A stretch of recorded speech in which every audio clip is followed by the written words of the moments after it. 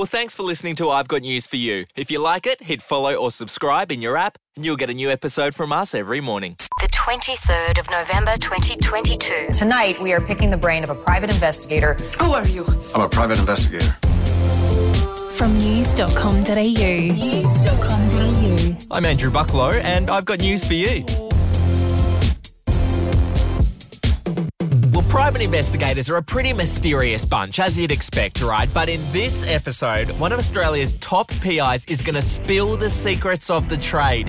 He's going to reveal what equipment they have, the tactics they use to expose liars and cheats, and he's also going to tell us about the most shocking case he's ever worked on. We found that he was using different aliases. He had 5 different names and identities. Oh boy, wait until you hear that story. It's coming up very soon on I've Got News for You. Well, today a private investigator will answer some secrets that you've always wondered about. Yes, he will. His name is Simon and he works for Down Under Investigations. Simon, tell me, why do people typically hire PIs? There's lots of different reasons. One big reason is for skip tracing, which is basically locating missing people that have gone missing deliberately. They don't want to be found. Maybe they owe money. Maybe it's an ex-spouse who they're trying to serve with papers. Someone's been in a motor vehicle accident, left incomplete details or wrong details. And so we have to find this person. We also get contacted in regards to surveillance, whether that's surveillance on a partner that they suspect is cheating, workplace surveillance, there might be theft on a workplace, things along those lines. Sometimes we get contacted by a client whose partner has access to the children for the weekend and they know that the children aren't being cared for properly. So they get us to follow this partner and see what they're up to. We've found so many different scenarios on why we're contacted as private investigators. I'm sure you've been hired for some pretty bizarre jobs. Are there any that stand out in your mind? Oh, look, there was one that dragged on for about 12 months, to be honest. We were hired every weekend for 2 nights every weekend, a group of 3 of us, to conduct surveillance for a client. Now, the surveillance he wanted us to conduct wasn't on his wife, but it was on his mistress. So he would be out of town most weekends, and every time he was out of town with his wife, he wanted us to follow the mistress and find out what she was up to. He was really paranoid about his mistress cheating on him and playing up on him. And he was certain that she was doing it every time he went out of town.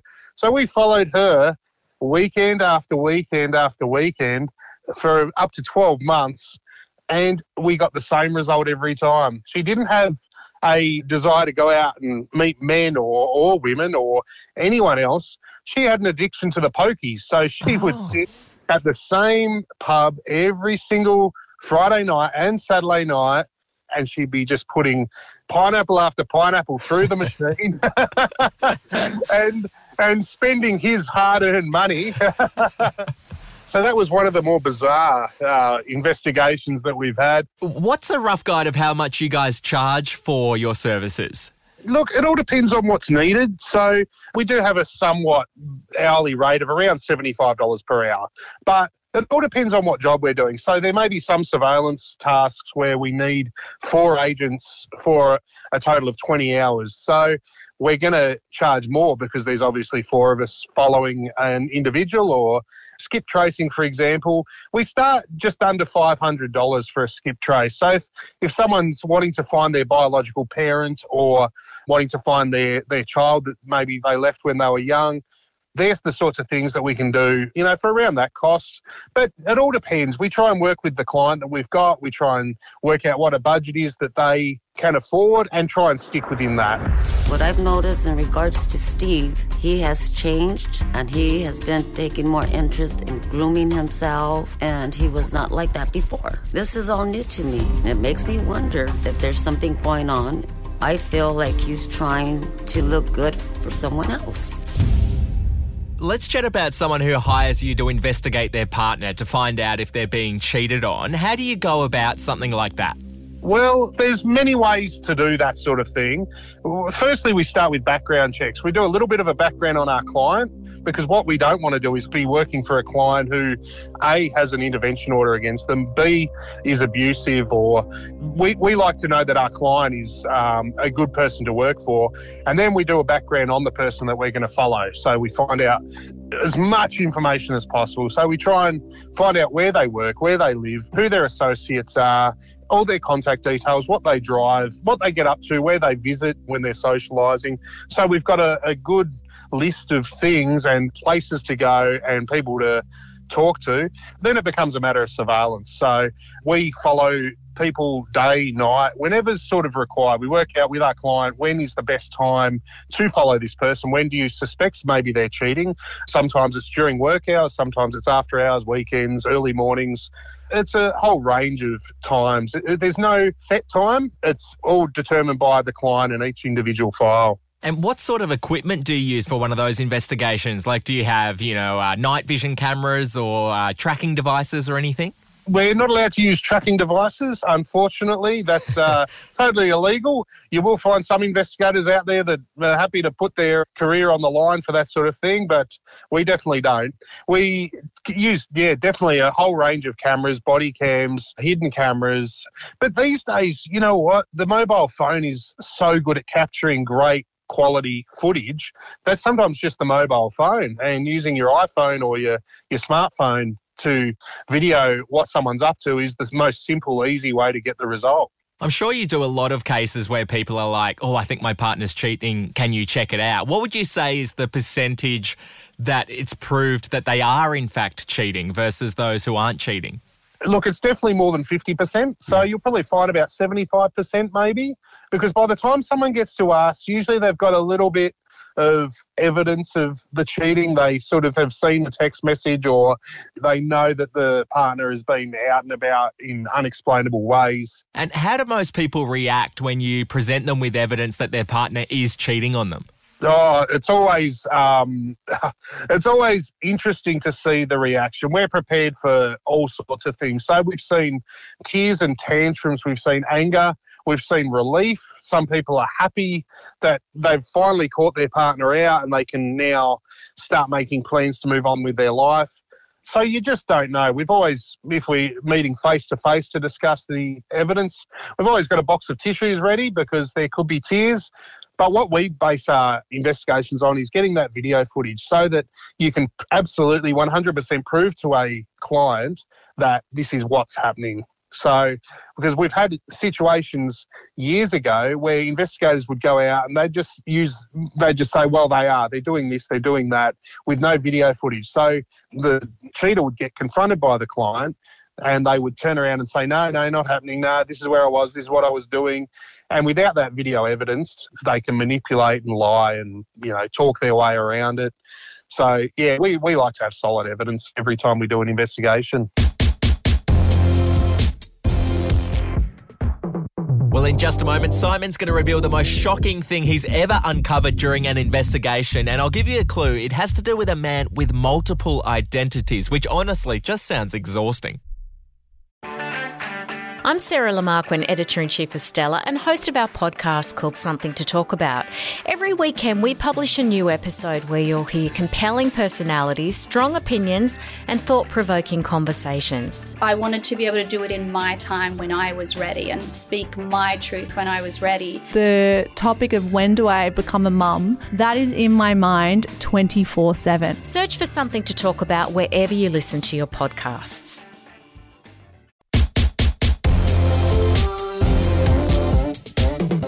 I'm chatting to private investigator Simon. He works for Down Under Investigations. Now, Simon, I've heard there's a story about someone in your team dressing up in disguise to serve someone with court documents. What can you tell me about this story? Well, we actually didn't dress up ourselves, but we had a very evasive debtor that we were trying to serve for a client, and we were aware that police had been knocking on his door because there was outstanding warrants. We'd been aware that the sheriff had turned up to see his goods, but every time they went there that, oh no, he doesn't live here or he's not around, or so there was nothing they could do. We'd had other process servers trying to serve documents on this chap.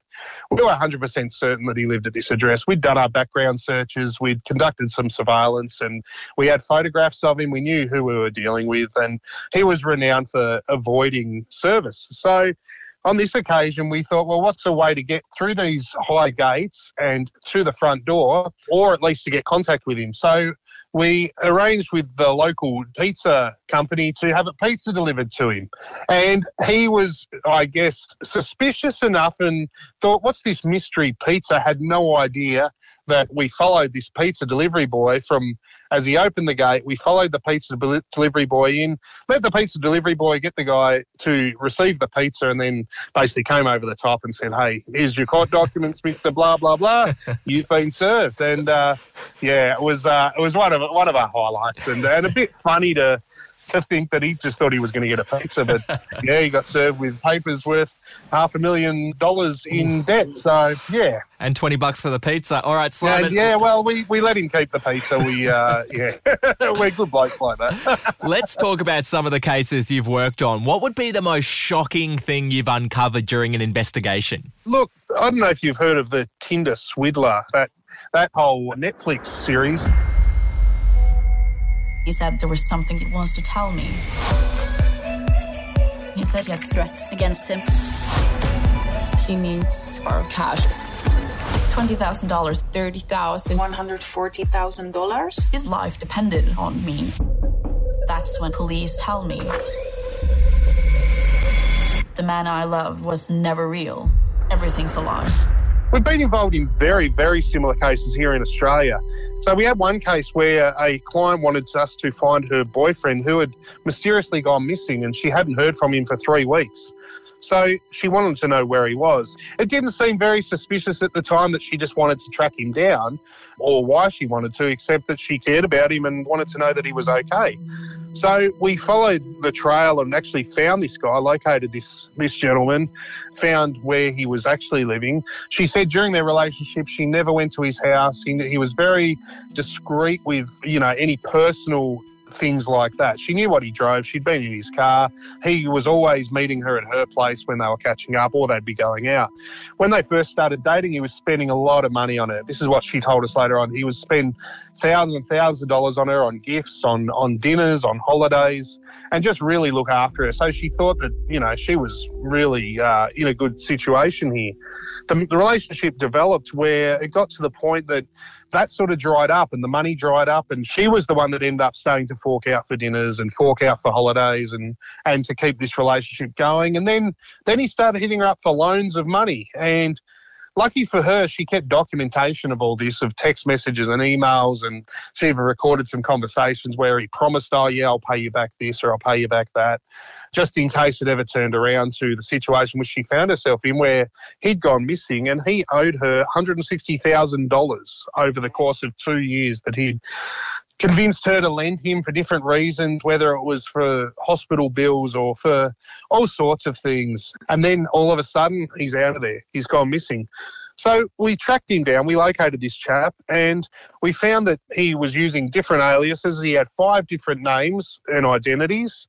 He had 7 different girlfriends that he was doing the exact same thing to, and he owed nearly $800,000 across these relationships. So we actually met with these women that were in the same situation and worked out with them, got all their evidence together, and then we agreed with them to pass all this evidence over to the police, who straight away got involved, straight away realised that they were onto something, that this needed to stop and they needed to stop this guy. And there had been criminal offences of fraud occurring, and we're not certain now how much money that these women got back, but we do know that he spent some time locked up and they were happy with that result. What would you say is the most memorable case that you've ever worked on? Probably a surveillance job where we didn't know what this chap was up to. He was spending many nights away from his girlfriend's place. They lived together. They'd lived together for a while, and suddenly he was off on Friday and Saturday nights. He wasn't wanting to socialise with her. He was hiding his phone, and she was a bit concerned about what he was up to. So we conducted surveillance. She would let us know, all right, he's about to leave, get ready. And he'd walk to their local train station, get a train for about half an hour into the city. And we followed him and saw him walk into a bar that was for gay men. So he went in there, and 2 of my colleagues went in and got some very interesting footage of him and what he was up to in that bar, and basically having physical interactions with other males, and our client had no idea of this. She had no idea that he was feeling that way or thinking that way. When we showed her the evidence and spoke to her about it, she had no issue with if that's his choice, then that's fine. But what she didn't like was just that she was being deceived and that she was being, I guess, cheated on in that way. And she actually took it very well. She ended up talking to us afterwards that she sat down with him and she basically gave him every option just to walk away from the relationship, which he did take, because she realised that, you know, she wasn't going to force him to be in a relationship that she wanted to be in with him if that was the way he wanted to go. So it all ended actually very well, where he walked away, she walked away, and I think they remained friends afterwards. So, yeah. We'll be back in just a moment. Are you ready to get an inside look at crime from someone who has investigated some of Australia's worst crimes? It was like Aladdin's Cave. The luminol found bloodied footprints and bloodied handprints on a wall, so it's just like a horror movie. Former homicide detective Gary Jubilant sits down with cops, crims, addicts, victims, small-time cheats, and big-town lawyers as they tell their incredible stories. My house got raided. Next thing you know, I got bail refused. Next thing you know, I'm on a truck to Parklea Prison. Listen to I Catch Killers early and ad-free on Crimex Plus on Apple Podcasts today or wherever you get your podcasts.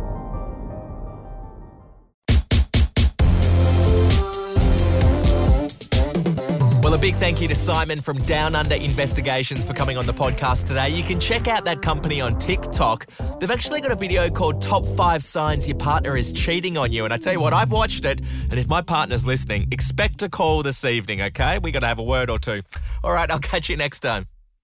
Are you ready to get an inside look at crime from someone who has investigated some of Australia's worst crimes? It was like Aladdin's Cave. The luminol found bloodied footprints and bloodied handprints on a wall, so it's just like a horror movie. Former homicide detective Gary Jubilant sits down with cops, crims, addicts, victims, small-time cheats, and big-town lawyers as they tell their incredible stories. My house got raided. Next thing you know, I got bail refused. Next thing you know, I'm on a truck to Parklea Prison. Listen to I Catch Killers early and ad-free on Crimex Plus on Apple Podcasts today or wherever you get your podcasts.